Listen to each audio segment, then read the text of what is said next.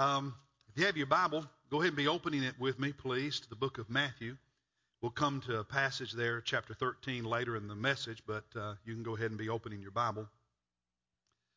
Continuing this series of messages on the Protestant Reformation, as most of you know, this month is recognized as the 500-year anniversary of the Protestant Reformation that began with Martin Luther in Germany in 1517. We're taking these weeks to look at some of the issues that existed then and how do they speak to us today, because the issues still exist. Maybe they've changed their shape a little bit, but the same issues are issues now. This morning I want us to talk about corruption. And the contrast to that is character. So we're going to talk about corruption and character, what it was, what the issue was 500 years ago and what the issue still is today. I mean, you don't have to look very hard to see that there's a lot of bad in our world, to see that there's a lot of evil in the world, to see corruption and I'm talking just about terrorism and things like that. We see it just across the board here in our own country. People in all walks of life. If you pay attention to the news, you've heard the name. You may not have known anything about him before, but the name Harvey Weinstein has been in the news a lot in recent weeks. Very powerful person in Hollywood. He and his brother years ago co-founded the independent company Miramax that produced a lot of top movies over the years. And he's a producer and an executive in Hollywood. And as such, he won 1 Academy Award as a producer. And he won 7 Tony Awards. So you're talking about a successful man, a wealthy man, and one of the most powerful men in Hollywood. And yet today, more than 60 women have accused him of sexual harassment, sexual assault of some form or another. And some pretty big stars, Kate Beckinsale, Ashley Judd, Gwyneth Paltrow, Angelina Jolie. Another 6 women have actually accused him of rape. And I won't go into the details of how he did it. If you kept up with the news, you know what he's been doing. But police, both in Britain and America, are investigating him right now. The company he started fired him. He lost his job. His wife announced she's divorced him. Politicians and movie industry insiders are distancing themselves from him after for years having ignored, at best and at worst, been complicit in covering up all that he had done.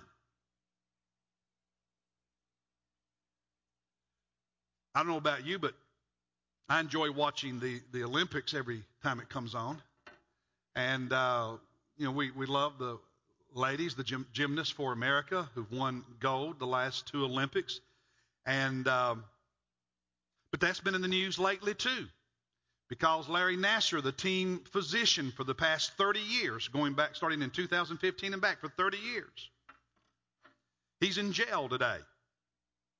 The team physician to the U.S. Olympics, to the women's teams. He's in jail for child pornography. He pleaded guilty. The FBI found more than 37,000 images in his home.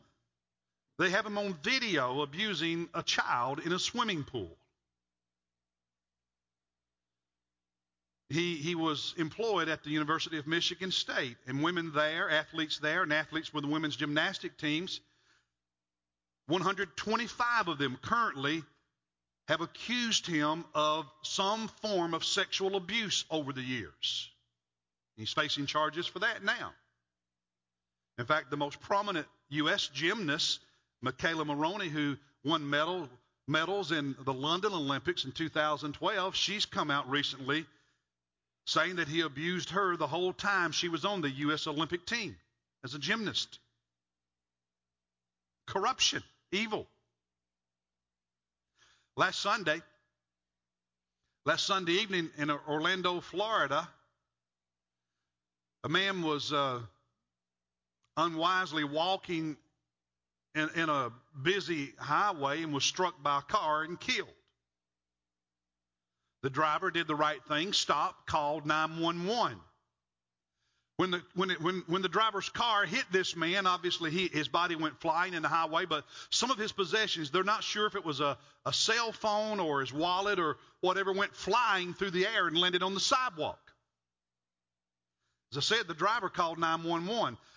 Some man driving another car stopped, got out, went over to the sidewalk, picked up whatever those personal possessions were, got back in his car, and drove off. So you don't have to be famous. You don't have to be rich. You don't have to be powerful to be evil. Right? To do something wrong. New story in Pittsburgh. A parent angry at a teacher, school teacher. Attacked her and threw a brick at her and knocked a tooth out. I mean, we could spend hour after hour after hour telling story of the bad things people do, right? And sometimes they have a history of it. Sometimes it's just in that moment they lose control. And they make a really bad decision. And here's the thing. Every time someone does something bad, someone else hurts. Sometimes a lot of people hurt. People do bad things, dishonest things, unethical things, corrupt things. Rich people do it. Powerful people do it. Poor people do it. Weak people do it. Everyday people do it. And it always hurts other people.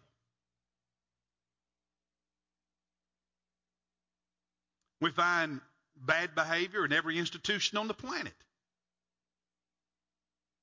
There's corruption and bad decisions and bad things done in politics and government. People do bad things in business.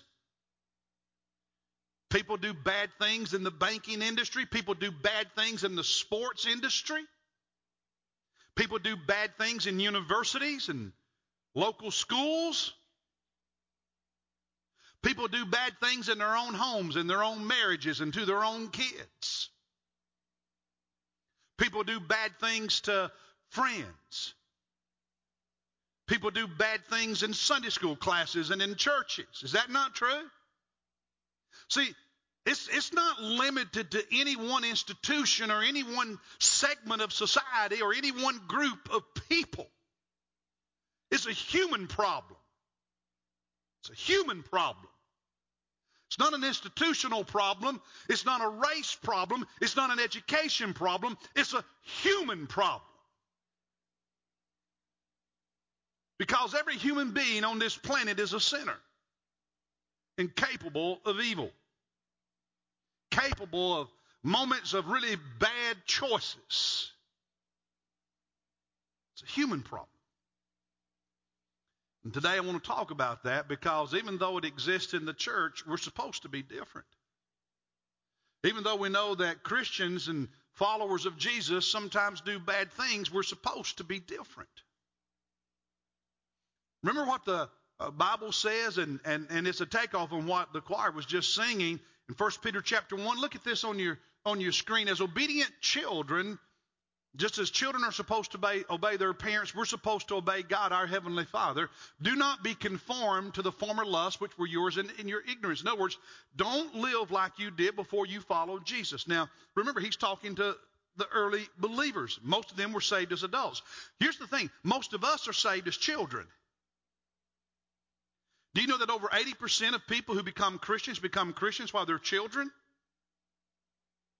Which speaks to the value, the priority we're supposed to place on children's ministry, which speaks to why those of us who are older should be investing in kids and not just our own kids, because that's when most people are going to come to faith in Christ.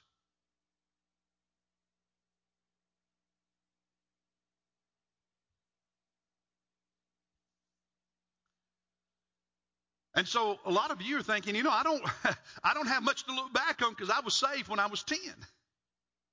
Well, if I could put that in a modern context, it would be this. As a follower of Christ, as obedient children of God, don't be conformed to the lust that most people in this world live by. Be different. Be different. He says in verse 15, but like the Holy One, who's that? Huh? The Father, Jesus. Just like the Holy One who called you, Be holy yourselves. So does God have an expectation for us? Does God have a standard for us? And notice he says, in what? In some of it? In some of it? In some of it? In what, church? In all. Because it is written, and he's quoting the Old Testament, you shall be holy, for I am holy. Now, so God has a standard. We're to be different. We're to be more like him than we are the world. But that doesn't always happen, does it? It's not. Let's just be honest. It doesn't always happen. We're sinners, and we come shy of that. Some come shy of it more than others. And some come shy of it in some really horrific, painful ways. The Catholic Church for the last many years has been dealing with the sexual abuse scandal among its priests. And if the behavior wasn't bad enough, the ignoring it and at times blatant cover-ups made it worse on so many levels. Those of you who are a little older think back to some years ago with all the scandals of the so-called televangelists. Y'all remember the stories of Jim Bakker and Jimmy Swaggart, and on I could go? By the way, there's some new ones out there too. But let's bring it a little closer to home. The truth is, every person in this room can stand up and talk about people we've known who were leaders in ministry, whether they were preachers, Sunday school teachers, deacons, whatever, who suddenly did something horrific and brought shame on themselves and on the kingdom of God. True?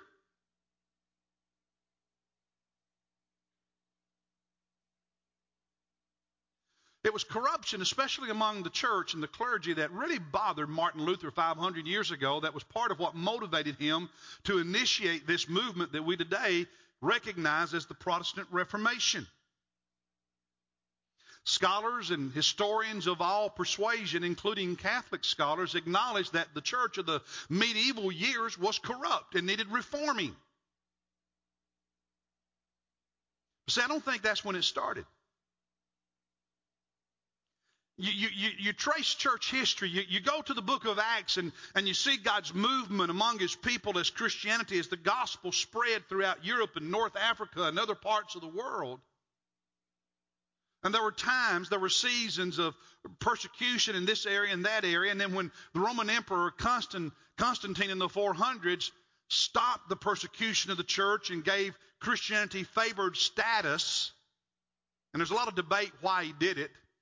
Whether it was for personal reasons that he really became a believer, he said he did, but who knows? Or it was political reasons to find something that would unite his kingdom that was starting to come apart. Suddenly Christianity moved from being an abused religion where you were persecuted to being the favored religion, and you wanted to be part of it, because it's like years ago in the South, if you wanted to get ahead in business, you joined the First Baptist Church or the First Presbyterian Church or the Methodist Church, because that's where you made your business connections. Now, am I lying? Well, that's what it was in the Roman Empire. And so it led to more and more people in the church who weren't genuine believers.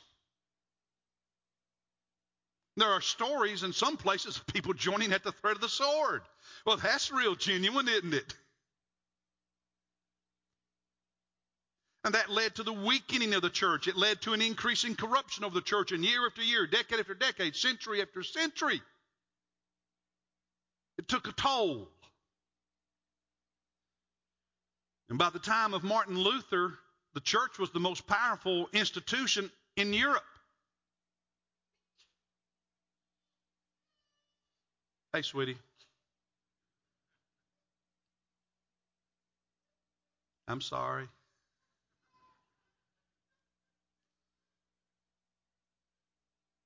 She was sleeping so beautifully until I woke them up.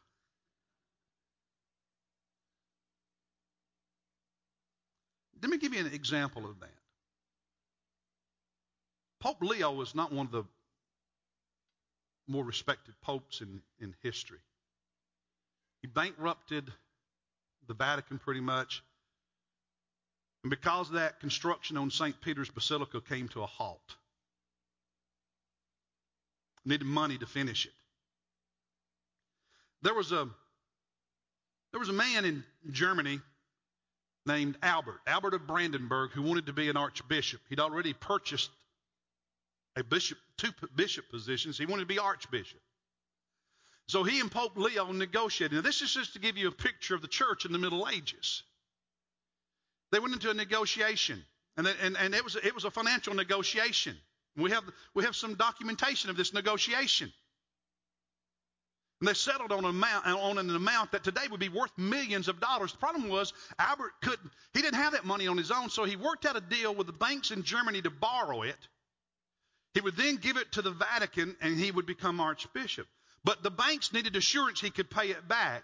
And so it was a three-way negotiation between the banks in Germany, Albert of Brandenburg, and the Pope Leo, and the Vatican.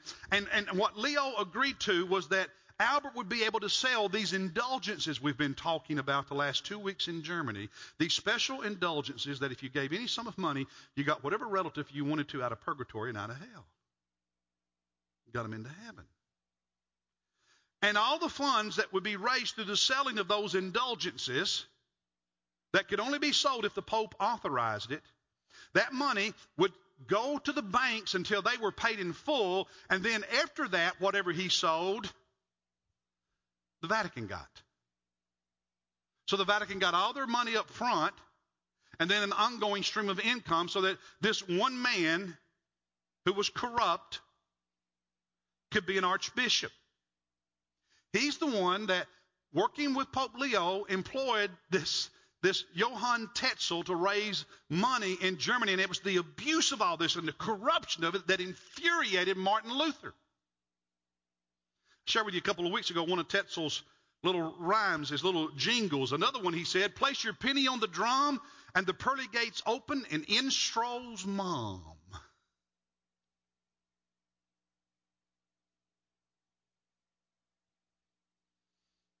Well, we have preachers on TV today. We have preachers in churches today. And you do this, and God's going to give you that job. You give this, and God's going to give you that raise. You give your money to this, and God's going to give you 10 times back more money than you gave. You hear it all the time, don't you? What's the difference? Both are corrupt. Does God bless faithful givers? Yes, but sometimes that blessing is a relationship blessing. Sometimes it's a spiritual blessing. It can be a job. It can be financial. But God never promises if you give money, He's going to make you rich. Don't let anybody tell you that nonsense. Sometimes God's plan is for us to live without.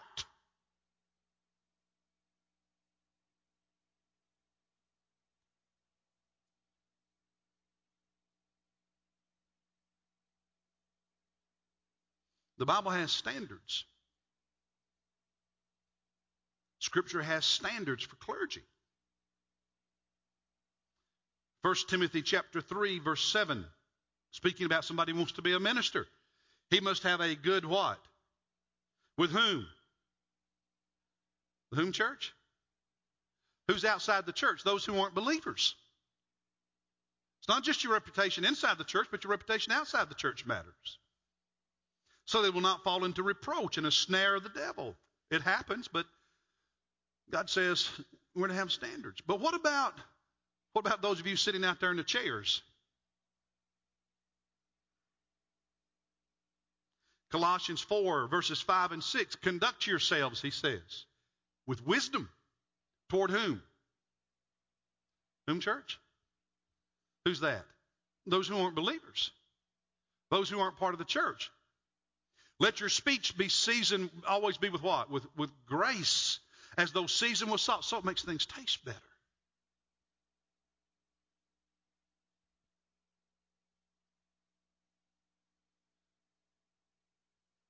See, God, we're sinners. And listen, the Bible says if we say we have no sin, we deceive ourselves and the truth is not in us. We sin. We're all as believers going to do wrong at times. We're going to sin at times. But yet Scripture also says, here's the standard.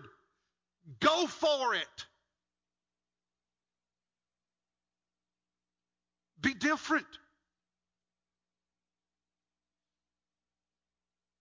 be different.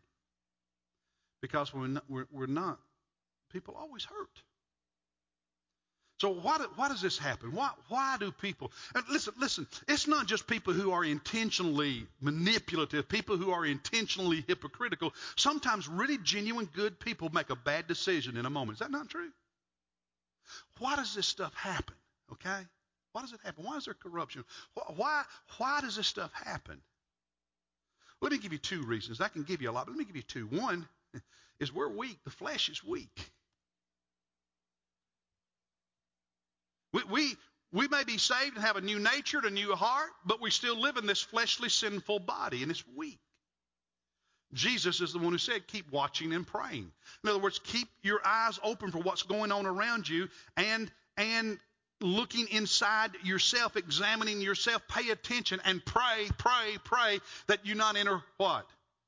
Temptation. Why? Because the Spirit then, and that's not the Holy Spirit, that's your spirit inside of you is willing, but your flesh is what? Yeah. I'm reminded I'm weak every time I open a bag of potato chips. You may have a different weakness, but you have weaknesses. That's one reason it happens. Don't cop out. Don't use that as an excuse, but it is one of the reasons it happens. That's why we have to stay on our guard. But I want to spend a few moments talking to you about another reason that most of us don't think enough about, and it's this: it's that Satan is really busy in this world. Do you know that Satan wants to put people in this church who will bring disgrace on this church? That everywhere God has a work going on, Satan wants to put people, infiltrate people in there to mess it up.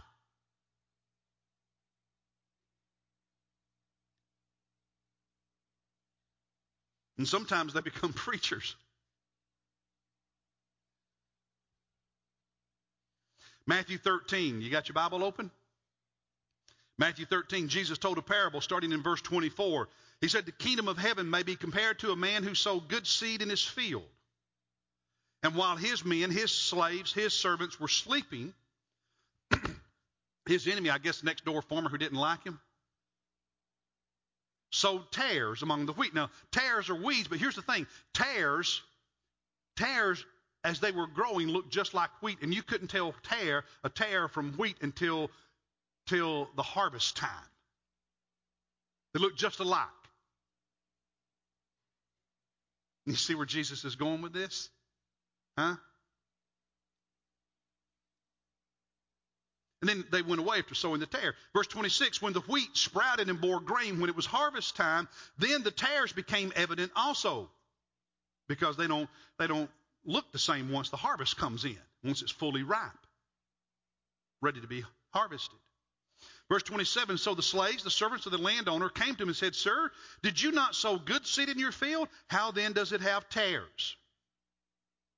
Verse 28, the landowner said to his servants, he said, an enemy has done this. And the slaves, his servants said to him, do you want us to then go and gather them up, pull up the tares and stuff? Verse 29 said, no, don't do that. He said, for while you are gathering up the tares, you may uproot the wheat with them, because the roots have grown in together. You do know that we develop relationships and friendships and affinities for people, and even when they do something wrong, sometimes we can't see past the affinity to want to deal with the evil without it on some level hurting us.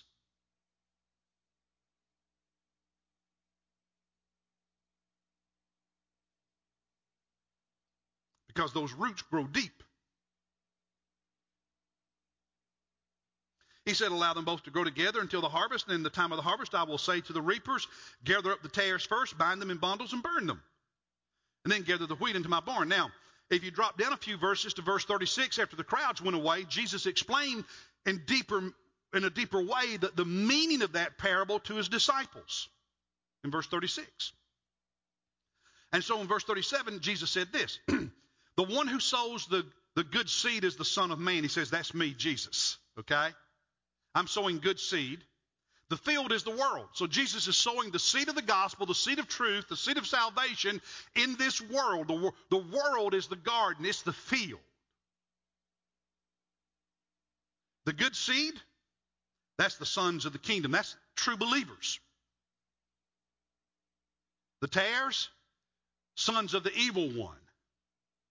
Verse 39, and the enemy who sowed them, the evil one who planted the tares, his children, is the devil. So he's saying the devil places his people in the field where God is growing his people. Do you get the picture? Huh? The harvest is the end of the age. It's the second coming. The reapers are the angels. And just like the tares are gathered up in verse 40 and burned with fire, so shall it be at the end of the age. Son of Man will send forth his angels. They'll gather out of his kingdom all the stumbling blocks and those who commit lawlessness. Now, does that sound like some of the people we've been talking about this morning? And you can read the rest of it, but their future is not a happy one. Now, those of us who are genuine followers of Christ can sin. I mean, David was a man after God's own heart, and he sinned horribly at one point in his life, didn't he? So good people, because of the weaknesses of the flesh, can fall. Genuine people can fall. That's the reason the Bible says if you think you stand, hey, take heed, watch, look, because the very moment you think you stand and you don't need to pay attention anymore and you don't need to be on your guard anymore, the very moment you become arrogant, the very moment you think you're something compared to everybody else is the very moment you become weak. So our flesh is weak and we can fall. But you also have to understand is that we have an enemy, and not only is he trying to bring us down, he's trying to discourage us, not only by tempting us, but by putting people in our path who will discourage us by how they live. Satan can bring people to this church on purpose.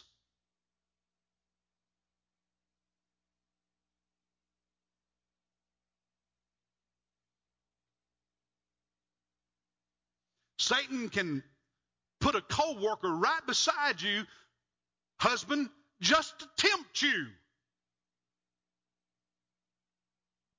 Wife, he can put somebody right beside you who'll listen to all your complaining about your marriage just to compromise you.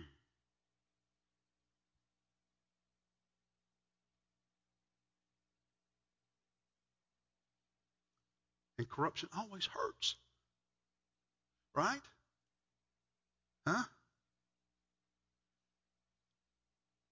So what do we do? How do we protect ourselves? Well, let me wrap this up by giving you just a few practical pointers to protect yourself, okay?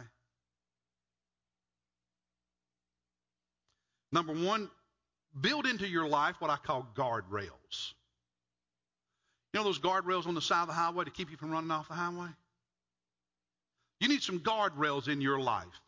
If you know there's an area in your life where you tend to be weak and are more likely to be tempted, put some guardrails there to protect you in that area. A few months ago, there was some controversy when Vice President Pence, actually, he had talked about it a long time before that, but his wife mentioned it. That he had this policy, because he's an evangelical believer. He's a devout Christian. He has this policy that he will not go to dinner with a woman who's not his wife alone, just the two of them. There always have to be other people. That's his policy.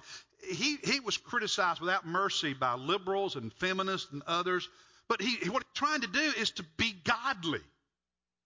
And that's a guardrail. He's smart. The people who criticize him are not.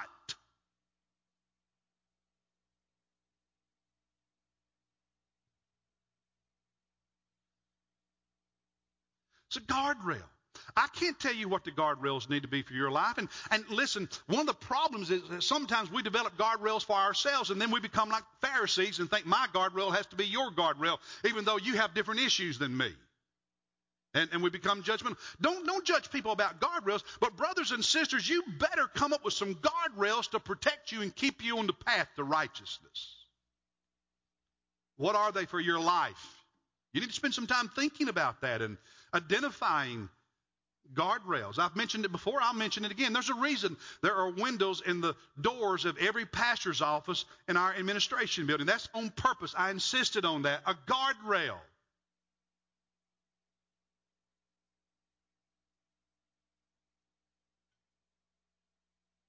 What's the guardrails in your life as a Christian, as a believer?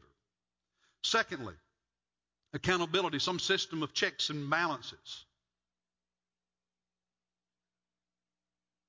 Particularly in areas where you might be tempted. I mean, you talk about churches, a lot of times disgrace in churches is because of sex and money, right? Sometimes I know it can be a little frustrating, but we have very strict financial policies here. There's a reason for that. It's to protect this church. It's to protect me. It's to protect you, us, and the reputation of this church and this community. Our pastors can't sign a check. There's on and on and on. There's so many regulations here. It's to protect. It's accountability. And you need those in your personal life. You've got to figure out what those are in your personal life. Number 3, surround yourself with people of good character. People who will rub off on you in a positive way. Do not be deceived, the Bible says. Bad company corrupts good morals. I mean, how many of you were worried about that when you were raising your kids? Huh? Right?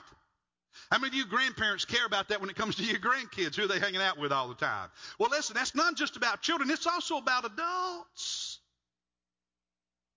I'm not saying you can't be friends with someone who's not a believer, but I'm saying you better watch who you surround yourself with and how much you hang out with certain people. You better pay attention to that because we rub off on one another.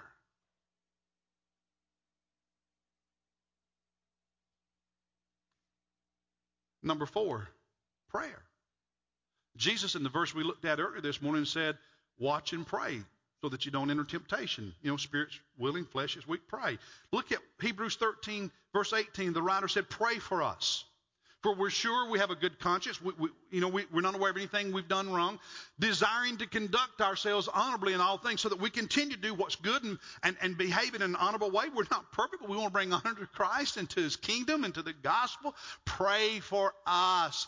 And you've heard me say this recent years, and I'm going to keep beating it like a dead horse, but you better hear this, brothers and sisters. We need to pray for each other's spiritual well-being as much as we do for people's physical well-being. And I'm afraid we pray more about sickness than we do salvation and spiritual health. Now, I'm not saying don't pray, stop praying for people who are sick. We need to do that. But brothers and sisters, there's a spiritual war going on, and people are getting chewed up and spit out and destroyed and hurt and damaged all the time because we don't pray for one another spiritually.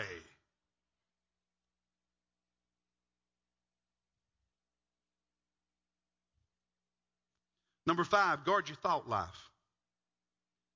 Watch what you put in your mind.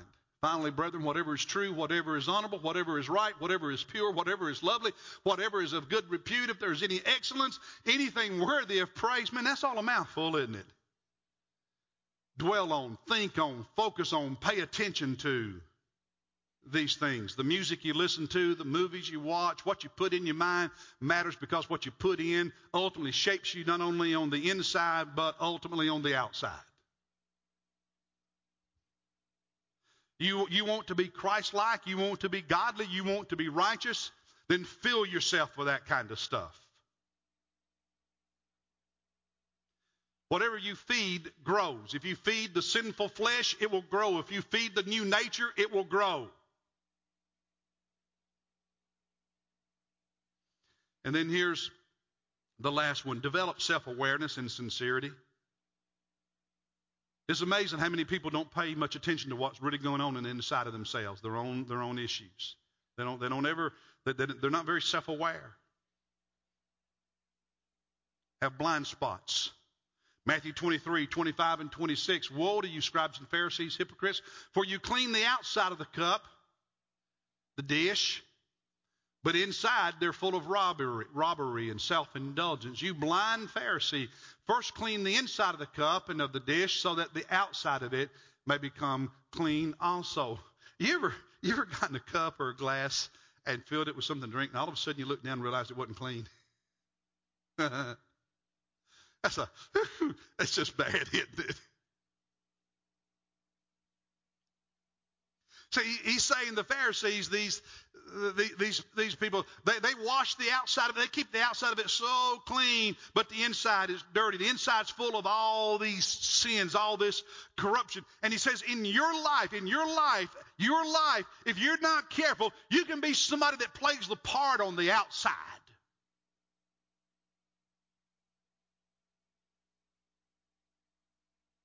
But on the inside, it's a different story. You're a dirty cup. Now, the sincere person, the genuine person, the self-aware person becomes aware of that. I mean, growth is a lifelong experience. Listen, if you're 17 or 77 or any other age, you should always become more self-aware of who you are and let God keep cleaning you up and making you better.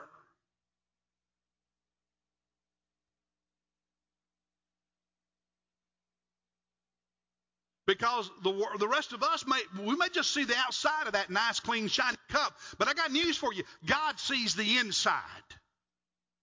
And what he says here in the last verse is clean up the inside so the outside will be clean, because as a believer, listen, as a human being, what's on the inside eventually works its way to the outside. When it comes to humanity, you can't keep what's in here all your life. Sooner or later, it's going to show up.